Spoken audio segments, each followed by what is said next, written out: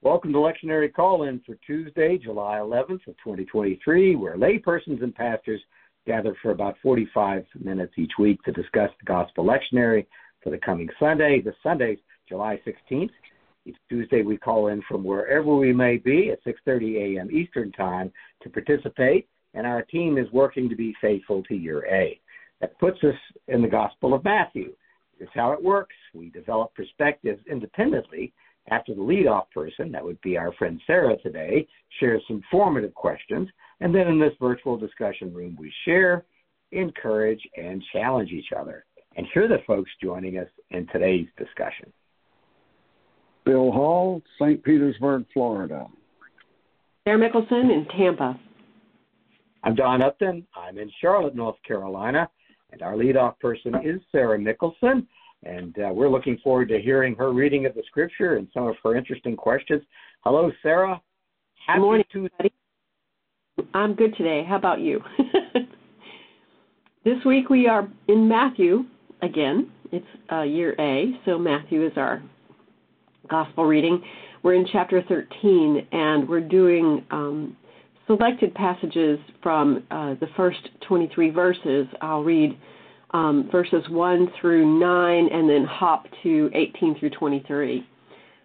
You're going to know this parable. We're starting the parables now, so you're going to know this one. And it's a good one. It's one of my favorites. That same day, Jesus went out of the house and sat beside the sea. Such great crowds gathered around him that he got into a boat and sat there, and while the whole crowd stood on the beach, and he told them many things in parables, saying, "Listen, a sower went out to sow, and as he sowed, some seeds fell on the path, and the birds came and ate them up. Other seeds fell on rocky ground, where they didn't have much soil, and they sprang up quickly. Since they had no depth of soil. When the sun rose, they were scorched, and since they had no root, they withered away. Other seeds fell among thorns, and the thorns grew up and choked them. Other seeds fell on good soil and brought forth grain, some 100-fold, some 60, and some 30. Let everyone with ears listen. Hear the parable of the sower. When anyone hears the word of the kingdom and does not understand it, the evil one comes and snatches away what is sown in the heart. This is what was sown on the path. As for what was sown on rocky ground, this is the one who hears the word and immediately receives it with joy. Yet such a person has no root, but endures only a little while, and when trouble or persecution arises on account of that word, that person immediately falls away. As for what was sown among the thorns, this is the one who hears the word but the cares of the world and the lure of wealth choke the word, and yet it yields nothing. But as for what was sown on good soil, this is the one who hears the word and understands it, who indeed bears fruit and yields, in one case 100-fold, in another 60, and in another 30. We're going to talk about dirt today. I've been told that's a good thing to talk about. My dog likes to go out and roll in the dirt, just offering that up. In thinking about this week, I thought about different kinds of soil. I thought about how things move in the garden and how valuable the metaphor of gardening is for this particular lesson. As a child, I wondered why some seeds didn't come up and some seeds did. I wondered why some seeds didn't seem to live long enough and other seeds produced tomatoes. So it was a good metaphor for me to think about. I have to give credit to Caroline Lewis's essay on this particular Bible passage that can be found at workingpreacher.org. It was super helpful. She asked us to think about the ways in which God's Word has taken hold in us, as in we are soil. So my first question is, when and how have you felt perhaps all of these kinds of responses to God's Word.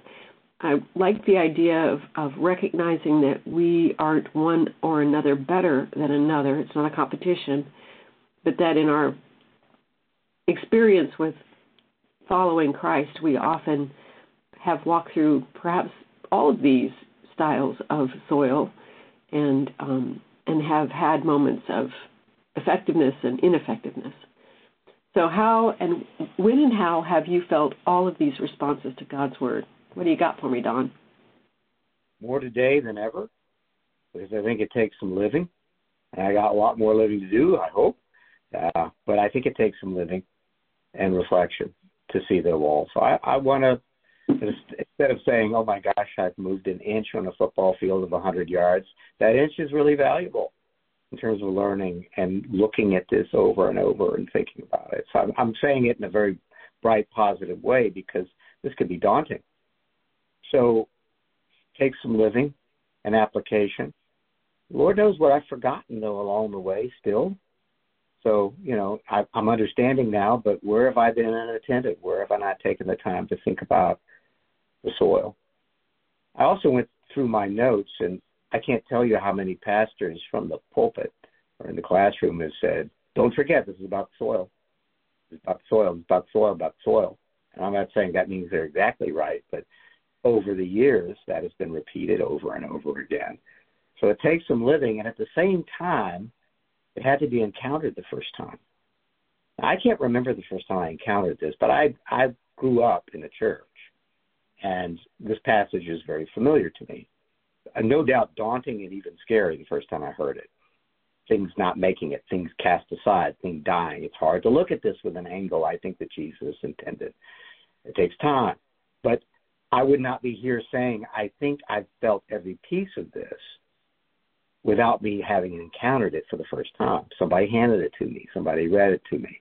That's part of that journey as we've gone on. So I would hold out two things.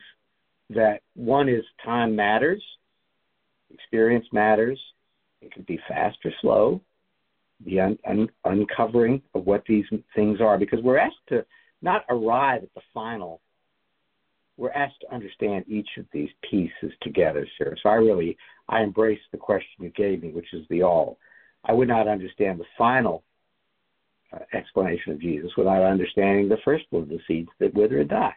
I need to understand all those things because that way I can understand the business of life. It's not like lightning striking. I would hold out to listeners, when you have grasped understanding, anything, it does feel like lightning. But you've been studying biology for 20 years. You've been turning wood for 20 years, and now you've done something extraordinary. Aha! It's almost like, aha, but there's no aha. We're meditating on all those things. So it's not like lightning striking. It just feels like it. Matter of fact, Jesus in here cautions us about lightning striking. You feel that fast joy? Be careful. Meditate on all these things. Understanding is the theme. And then I would hold out time-lapse flash photography of plants that grow. We're generally of an age, those participating in today's discussion, we grew up on that in biology class, watching that plant get planted. And in 60 seconds, we watch it germinate, grow, wither, die, produce fruit, all of those things just like that. I think in this case, it's a trick. I think that flash, that fast growth is the mind of God, maybe. And we get a glimpse of the very, if you slowed it down to very, very slow time, I think that's what Jesus is talking about, so we can measure those things. So this is about things that grow in soil and seasons, arcs of time. It's also, and I just want to hold this out in terms of context, Bill Wallace, who taught lectionary class at Palm Lucia Presbyterian Church for generations, and we miss him very much, and we honor him with this podcast, said that it's, and I'm quoting him, it's also dropped into the early church as a memory of Jesus' ministry long after most of all listeners have died. Now, excuse me, that's not a quote. That's my best paraphrase. And what he meant is this is being done at this time because the church is struggling with these aspects, especially quick joy, testifying to something, testifying to the work of Jesus, but taking no action, or the potential to take action is fading. So he's also reminded us to vest this in that church, that late first century church, and what they're dealing with. That's what I've got, Sarah. What about you, Bill?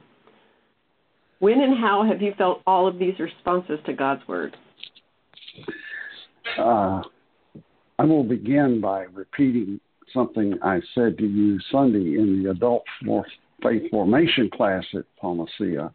I thank you for each of these three questions have the word you in them, or your. You're asking us to talk about the impact on us. I think that is very, very helpful. And just quickly to remind us of the larger context, chapter 13 comes at a point where there has been growing tension in the ministry of Jesus Christ. He's been teaching, healing, mentoring, and there was tension with the religious establishment, but also with his own disciples and his own family. You can read the preceding couple of chapters and you'll see examples of that. So, Sarah, it occurred to me this year for the first time that Matthew, putting it at this point, is very strategic. To me, Sarah, it's like stepping back and saying, let's look over at what's happened in the last few months. Let's put it in a context. And while Jesus doesn't say that specifically, this parable, to me, it puts things in a context. There are going to be at least these four kinds of reactions. Now, to go to your specific question, I don't know when in my life's journey with this parable I moved from the they, we are the good soil, they are the bad soil, to recognizing that I am all four of those soils. Am, not was, am. And so, Sarah, once I discerned that, whenever I would preach on this passage or refer to it, I would always say, remember, I and you are all four soils. And this image includes a wide range of meanings. Soil can be your culture, your life experiences, your aspirations. And several years ago, I began reading Richard Rohr's meditations, Father Richard Rohr, and he invites us not to live in a binary world, we, they, black, white, right, wrong, good, bad. So that has, I think, been a helpful journey for me. One way I experienced this impact was, and I've mentioned this before on this podcast, how strongly I resisted a growing sense of call to be a pastor. There was resistance, denial. I was very rocky soil. And reading Matthew 10, and particularly because, believe it or not, I wanted to die 3 deaths if I spoke in a group more than 2 or 3. I did not see myself as a capable public speaker nor possible. And that phrase in Matthew 10, don't worry what you are to say. The Spirit will help you speak. That took root and grew, I'll guarantee you, very slowly. That grew very slowly. Now, a couple things about parables that mean much to me. I'm quoting from Frederick Dale Bruner's commentary on Matthew, and he says of parables, the key attitude in life, spiritually and socially, is the attitude of active listening. Real listening is the catalyst for right doing. In other words, you receive the message and then you act on it. And you read the verse. Jesus talks about let them hear who have ears to hear.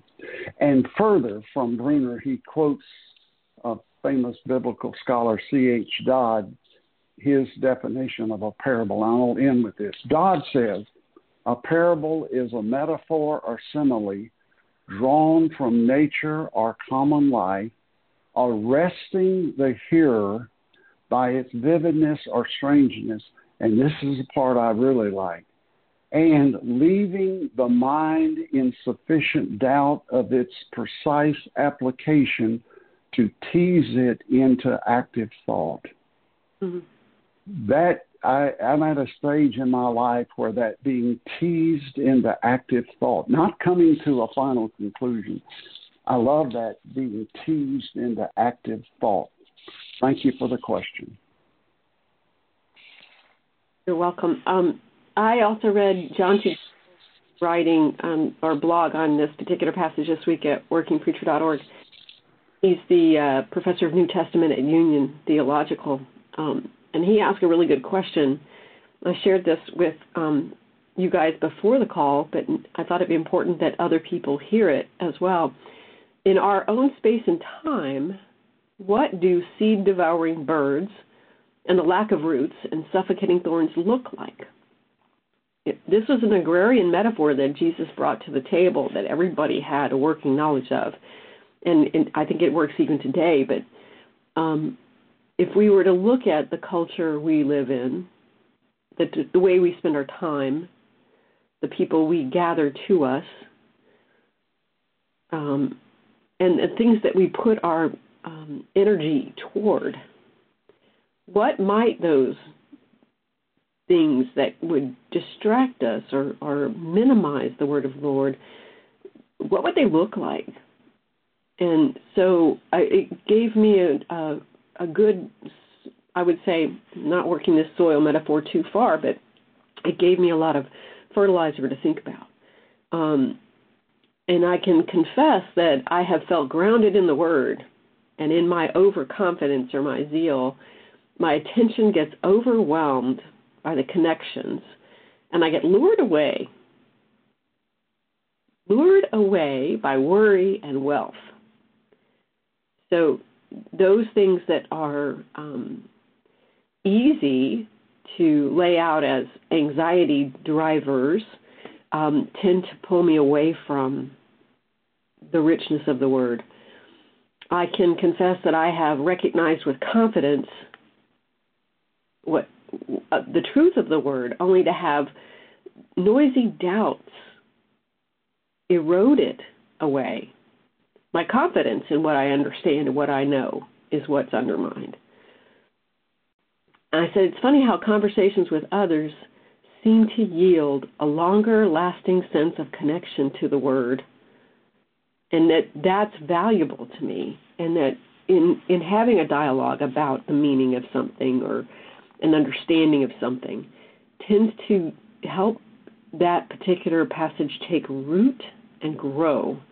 And I think that there's something valuable about having an authentic, honest dialogue about God's Word, and that begins something that happens organically and with valuable fruit or bears fruit. So I kind of wanted to say, I think I can acknowledge that, like you, Bill, I'm all four types of soil. And on any given day, I can be a part of the effective soil, or I can be a part of the soil that needs to be tidied up, that's being overgrown by what's going on in the world, or overgrown by the drama of the things around me, or the distractions of the things around me. But for the most part, I think it's helpful to have a conversation around something with friends, and in doing so, that lets the rooting of the Word take hold in my heart. Question number 2: has how you respond to part of God's Word changed over time? I think as a lectionary call team, we could confess or declare with enthusiasm that sometimes when we approach a passage, in 3 years' time, the same passage, we see something new in it. And so how you've responded to parts of God's Word changed over time, Bill? Definitely. And in fact, I was leaning forward typing in a couple of quick more notes because I knew you were coming to me. So even sitting here, stuff third, I will give one very powerful illustration. I gave one already, moving from the we, they with this parable to I'm all for soil. I grew up in the 1950s in the Orlando, Florida area, where school and church and society said separate but equal with the races was what not only constitutional, it was what God wanted, that it was biblically authentic. I went to college and graduate school in the early part of the 1960s to the mid part, and my world got turned upside down. And it began with what I would say is toleration. Okay, we're separate, but equal, and okay, I can accept that. And then slowly, because the power of culture was deeply embedded, I moved from toleration to slowly embracing what I sang often in Sunday school assembly growing up as a child. Red and yellow, black and white, all are precious in God's sight. And Sarah, it struck me as I began to make that journey, the truth was there all along.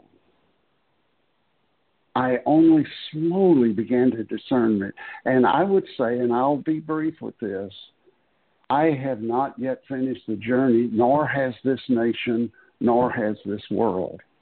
It is a myth that we don't need to focus on the injustice of that system. It still has an effect. And one of my favorite quotes from Henry Nouwen, or Henri Nouwen, however you prefer to say his name, he said, "For Jesus, there are no countries to be conquered, no ideologies to be imposed, no people to be dominated. There are only children, women, and men to be loved." I love that quote, and it is so relevant to today, and I think that is at the heart of the gospel. Now, my last comment. I came to realize that I am all for soils. I think, Sarah, I believe this is congruent with this parable. I'm also a sower. I represent God. Not in an arrogant way, but my words and my behaviors are a message to people. There are many other examples, but I'll leave it there. John, has how you responded to God's Word changed over time? Yes, it has. Based on failure and forgetting. And I think there's a subtext in this of forgetting. Lightning strikes joy, yay, yay, on tomorrow. What's forgotten? Things are lost, things are forgotten, opportunities are lost. So there's a sadness to it. There's a heaviness to it. But yes, I'm not saying that with pride. I'm saying that because I moved an inch on a 100-yard football field. But what a joy. What a joy to move that inch. There's so much living in there, so much knowledge in there, so much more to be done. But I want to hold up the failures of forgetting. Lightning, we're not expecting lightning to strike.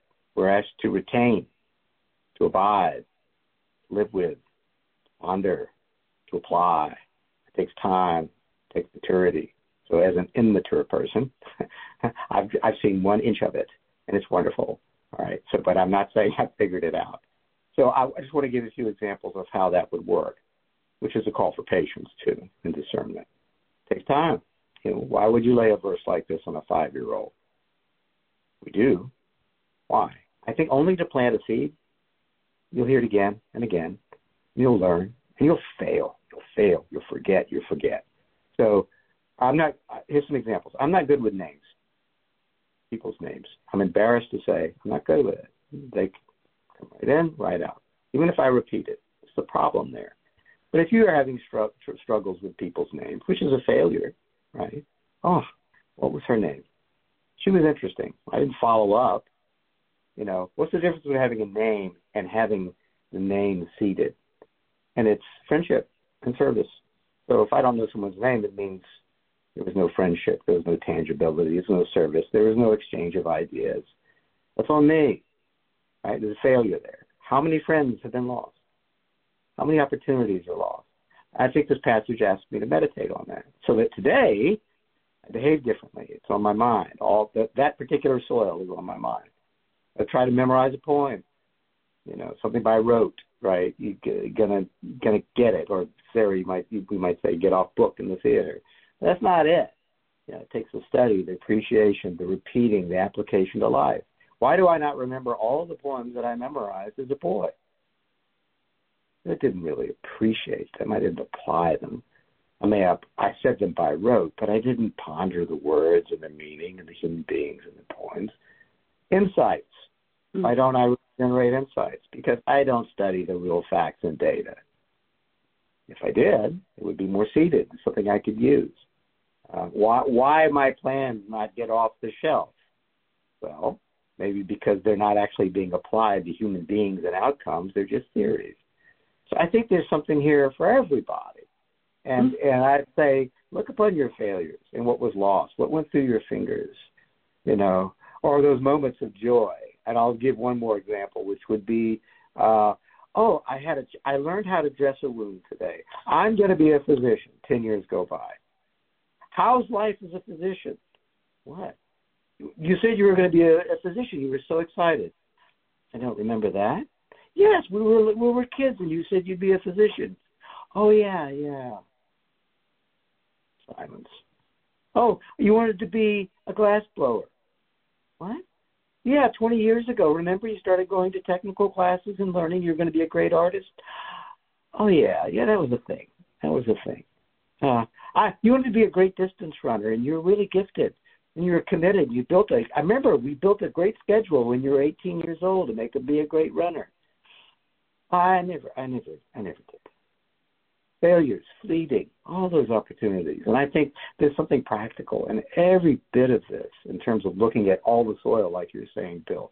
And they call to meditate on what the soil is. And then a lot of things won't go through my fingers.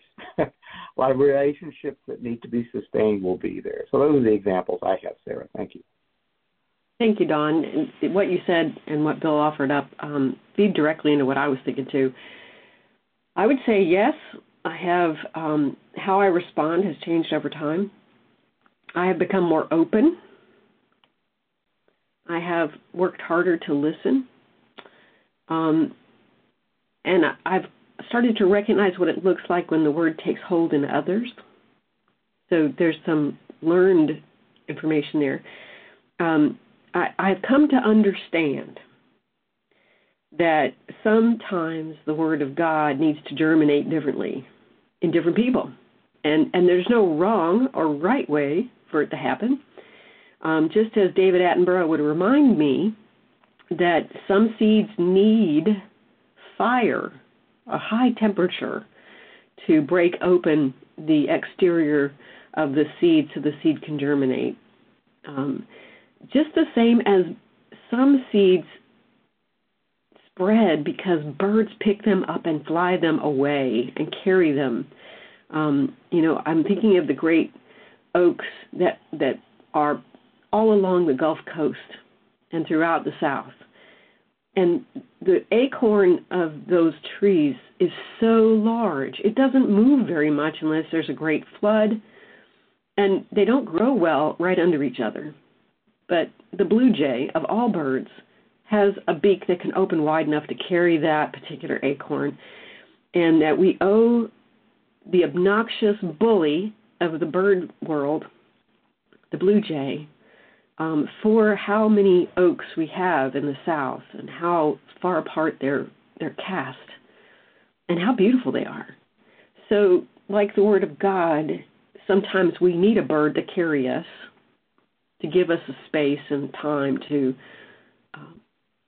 grow with that idea. And sometimes we need the fire, the difficulty of soil or the difficulty of where we're planted, so that the germination process can begin. And I will say, it is always a joy to meet someone who can speak with authenticity about how the Word has taken hold in their heart.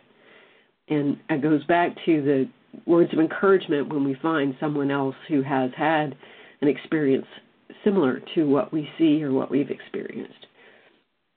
My third question is, what fruit can you identify that has been born by your response to God's Word? What do you got for me, Bill?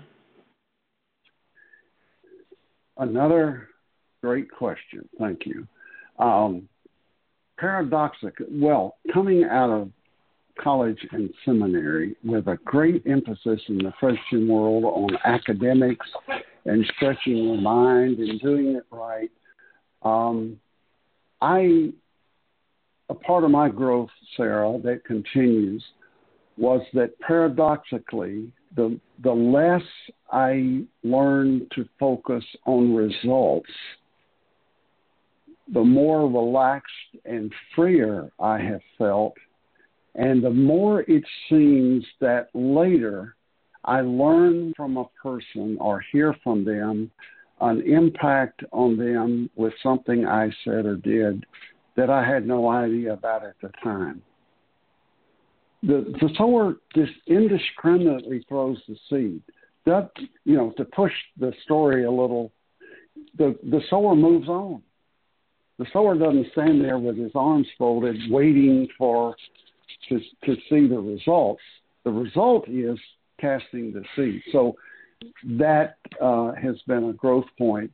And then I think of, from 1 Corinthians chapter 3, Paul uses the imagery of some people are still drinking milk. They're not yet ready for solid food. And the example are arguments in the church.